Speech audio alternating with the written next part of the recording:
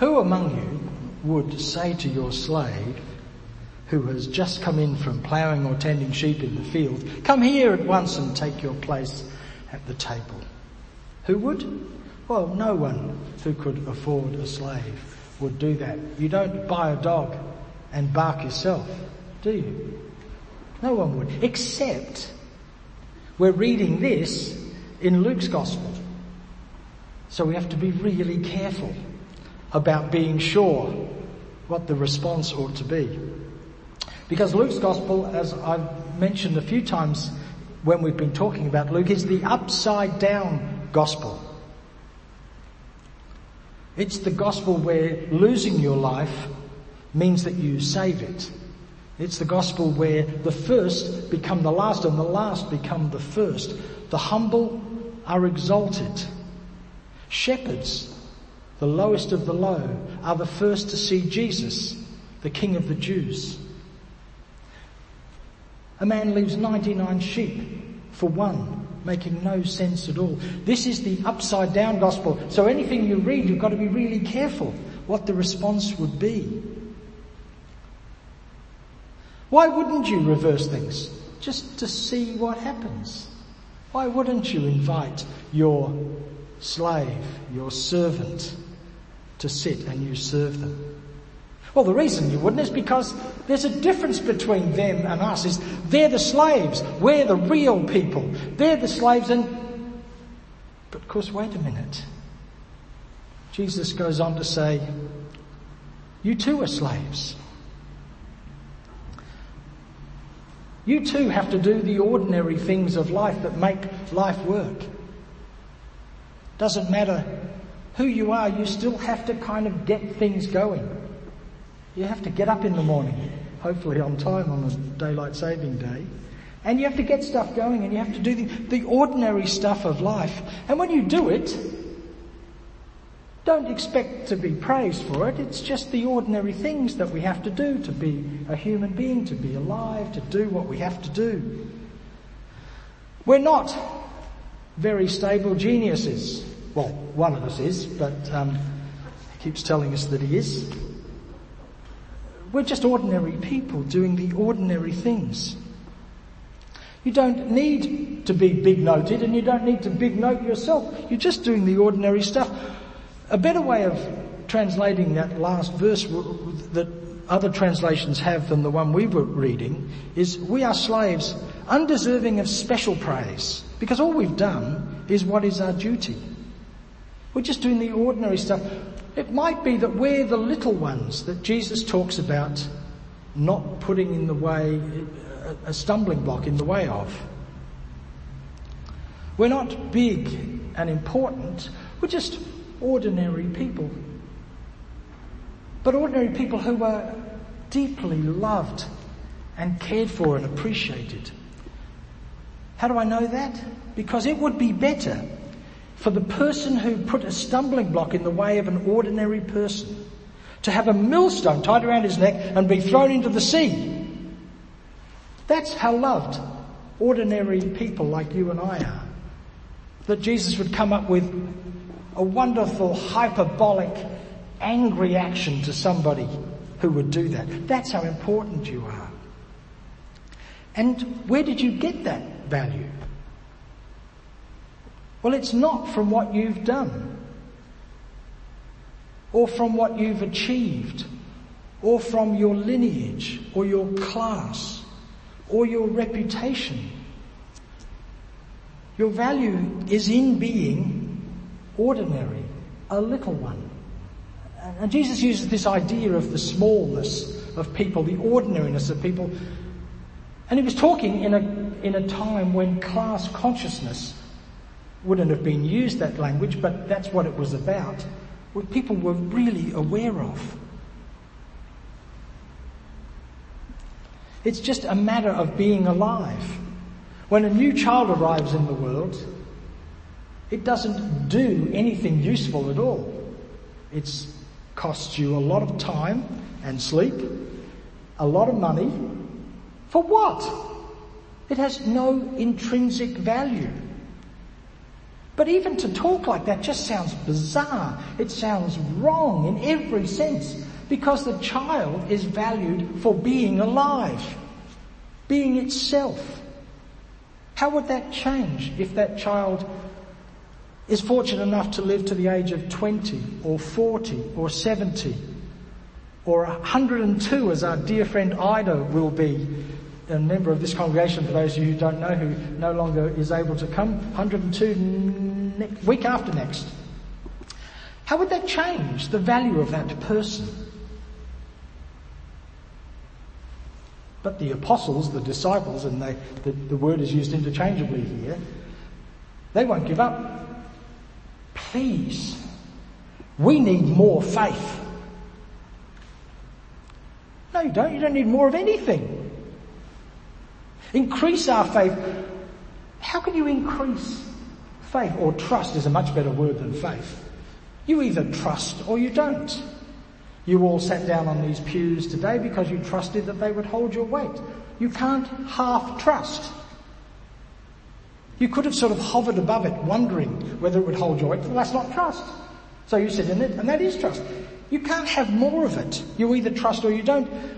You can't be half a citizen, for example, of Australia. You either are one or you're not one. I am one, and I can prove it with a document. Some of you are one, and you can prove it with it. Some of you aren't, and so you're not. So when these disciples say, well, give us more faith, Jesus then responds with another absurdity. Oh, well, if you had more faith, you could take a mulberry tree, rip it up out of the roots, and plant it in the ocean. Great. That's really useful.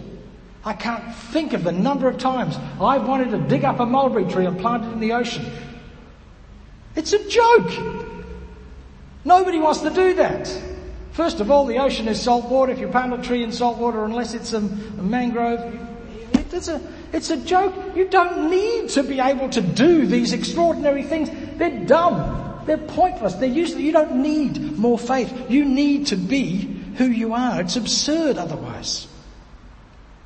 It's still part of that old thing that you get accepted for being good or for being faithful, like a good Christian. Or you get accepted because of the things you believe. And if you don't believe the things that you're supposed to believe, then you're not acceptable. And if I had more faith, if I was stronger, if I was thinner, if I was richer, if I was smarter, if I was, insert any stupid thing you like there, I would be more acceptable to the people in my life or to God.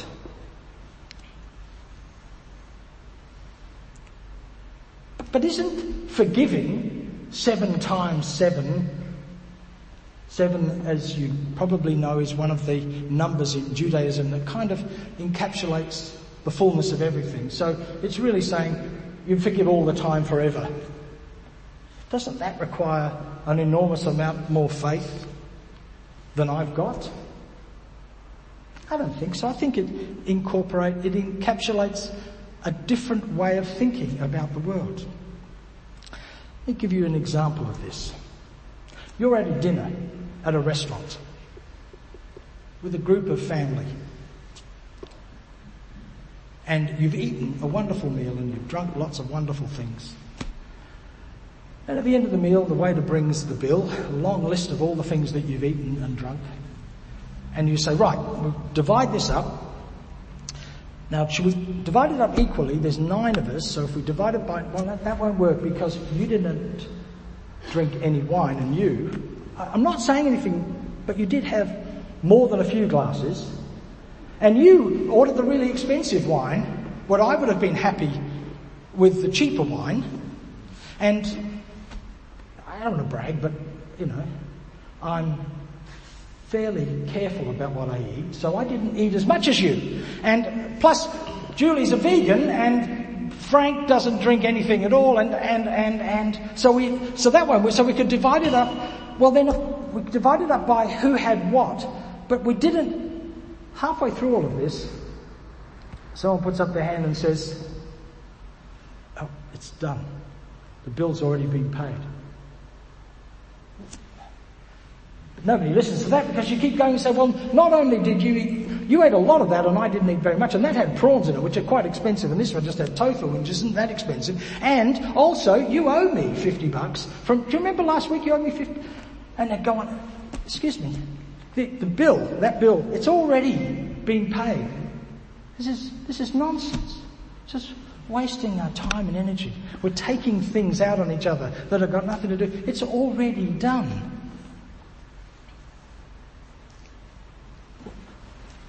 You forgive because it's already forgiven. These things are already happened. You are already a forgiven, alive human being. Not because you've done anything smart, not because you've thought about it, not even because you've read this text.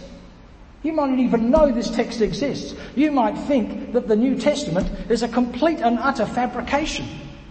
You might think God doesn't exist. It doesn't really matter.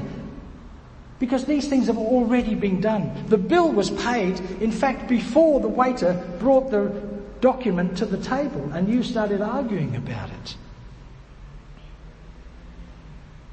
It's not dependent on who you are or what you've done. So why not invite the slave to eat while you go and cook? Why not swap it around? Doesn't make any difference. It's all the same. We've all been welcomed in to this extraordinary universe of grace, of goodness, of welcome and forgiveness. It doesn't matter what you say you believe.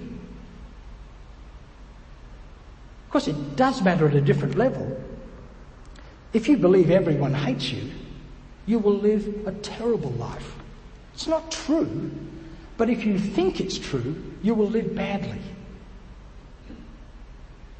If you think when you go outside there are aliens trying to probe your brain and steal all your thoughts, you won't go outside. It's not true, but it will change the way you live. So it matters at a different level, but at a fundamental level, it's all rubbish. It's not true at all. The truth is, who you are is welcomed by God because you are who you are.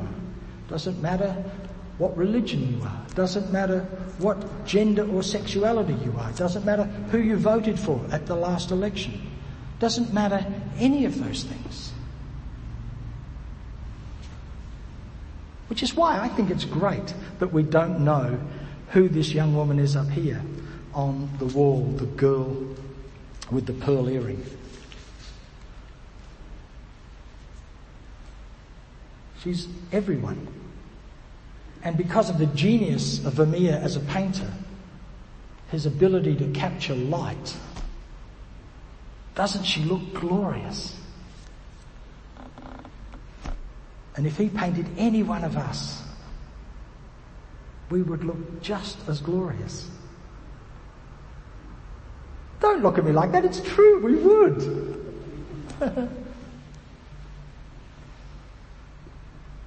We are welcomed. So be it.